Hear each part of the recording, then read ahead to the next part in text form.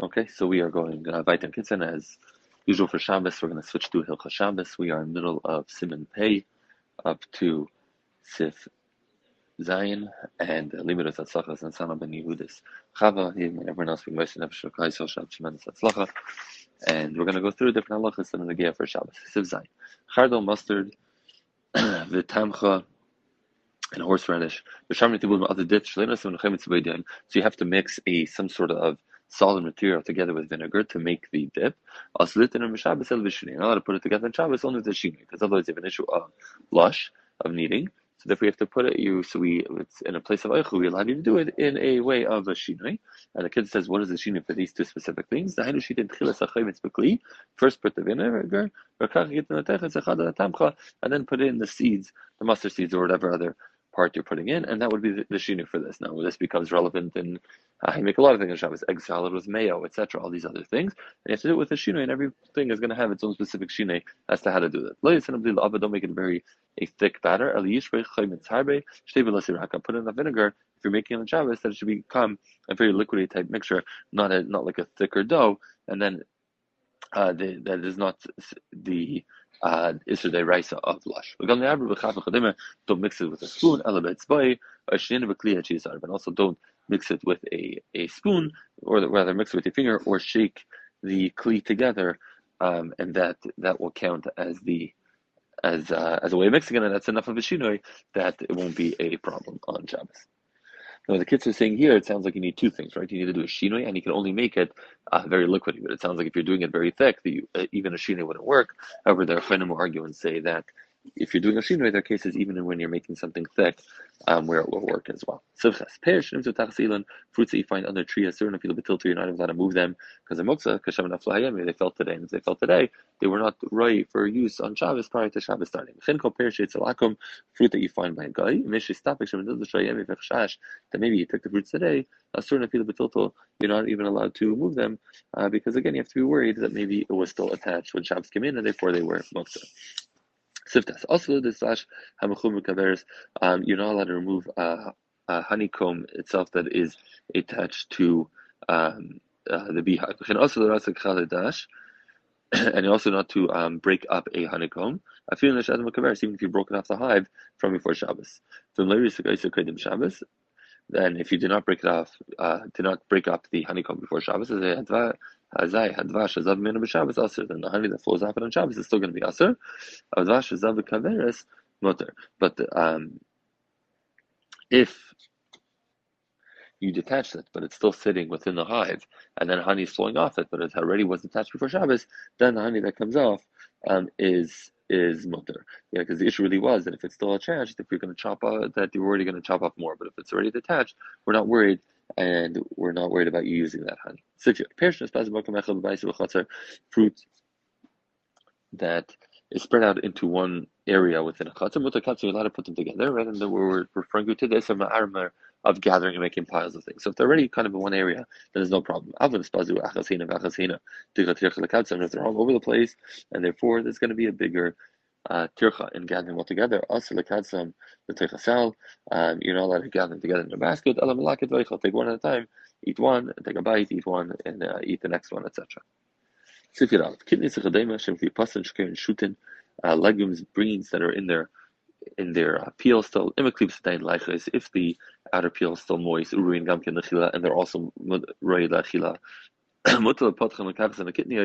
then you're allowed to open it and take out the bean that's inside. Because then what you're separating is one food item for another food.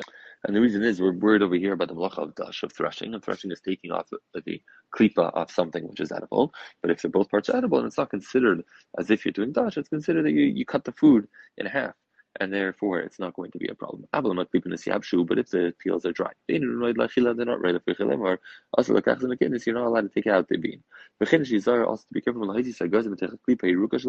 take nuts out of their green peel, and so to sesame seeds from their peel.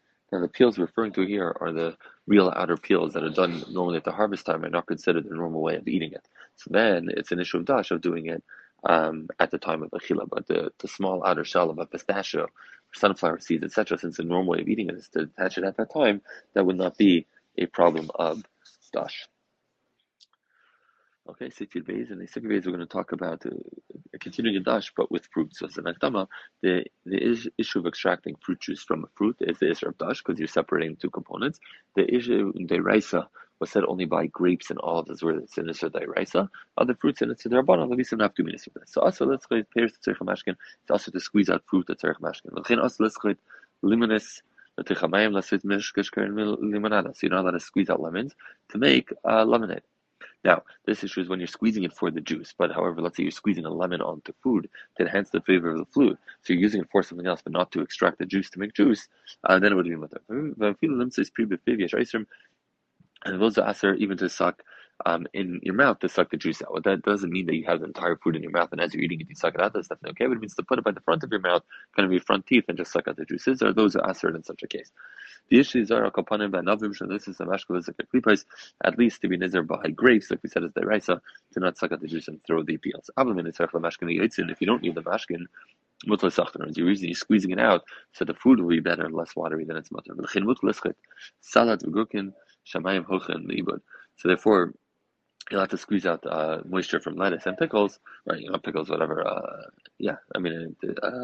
Cucumbers, so that because you're not using the water and the water is going to waste. And Shmuel says even if you're not literally storing it on the ground, you're putting it in a bowl, but at the end of the day you're not using the juice, then it is fine.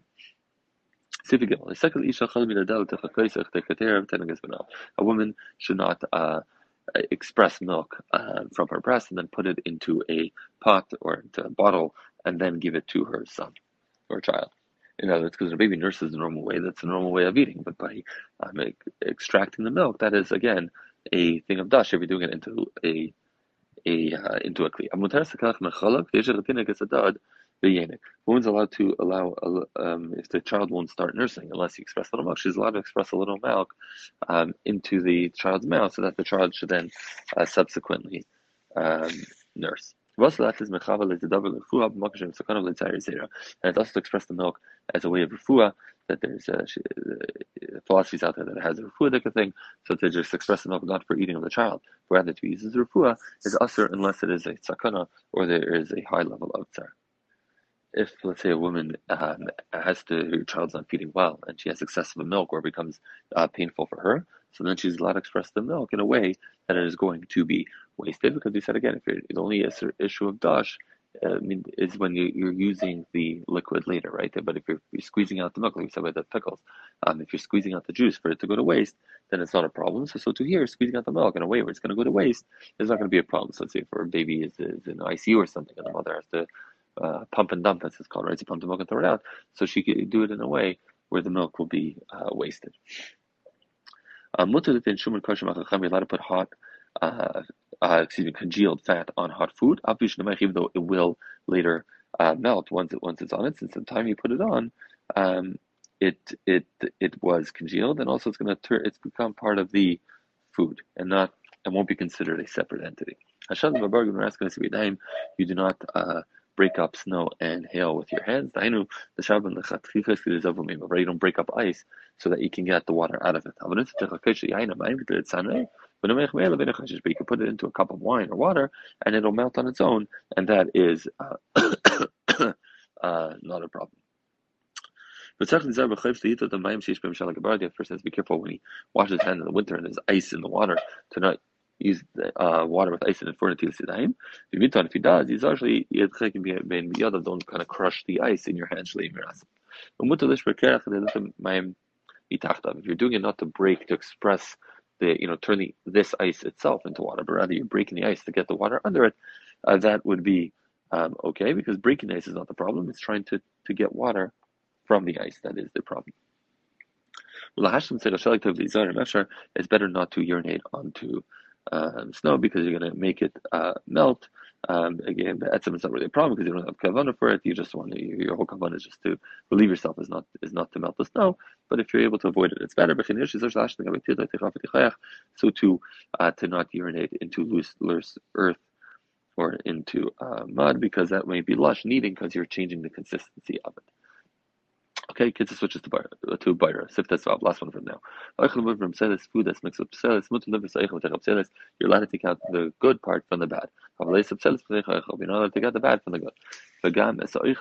And now, even though you said you're allowed to take out the oichel, you're not allowed to use a utensil for it. So dafka biyad, you have to do it by hand. But dafka mashu tzarich lachol miyad. And even when you're doing it by hand, you're only allowed to use things which you're planning on eating for right now, and not to do it for ahead of time. Okay, so a couple of things about this. So, first of all, when we talk about using a kli, so the only issue that's a kli is either if it's a kli that's specifically made for a baira, right? It's a sifter, something that's made to separate, or if the kli makes it, enhances it and does a better job of separating than you would do with your own hands. But let's say it's only using the kli, you don't want to get your hands dirty, and that's why you're doing it, then it is okay. As far as what's considered miyad, using immediately, so Ramesha says that is a subjective thing, right? It's the amount of time it takes, when you're ready to prepare for this meal, and you're not doing it ahead of time for a following meal, then that's okay. So it depends. If you're having a bunch of people, then the amount of time preparing for that meal is going to be much longer than if you're having just a couple of people. The amount of prep it's going to take for a few people if you're not having that many.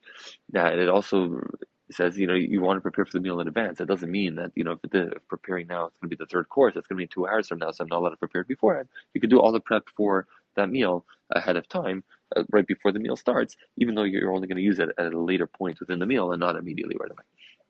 It's like the kids here. Even if it's all food, but you're going to say some food is for now, some food are going to eat the next meal. To take out only the parts you want now, but don't take out the part that you want for later. Because the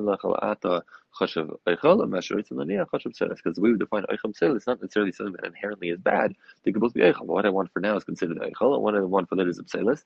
Like we said, you have to take out eichel and pselis. You have to take out the part that you want now.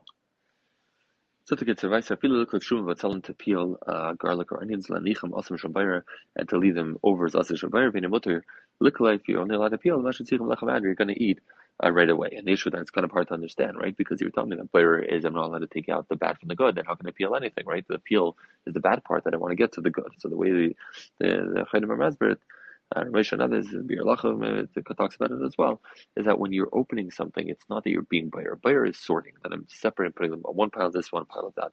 When I'm peeling something, what I'm doing is, it's my way to get to the food that's on the inside. It's not that I'm sorting the peel from the inside, it's just I'm breaking my way through to get to the inside. But the outer covering of garlic that covers all the clothes within it, that even if you're eating right away, you're still not allowed to do it. You shouldn't have a lefarek till the because that not only is issue bayra, it's similar to dash because you're extracting the entire garlic from it. All right, shkech.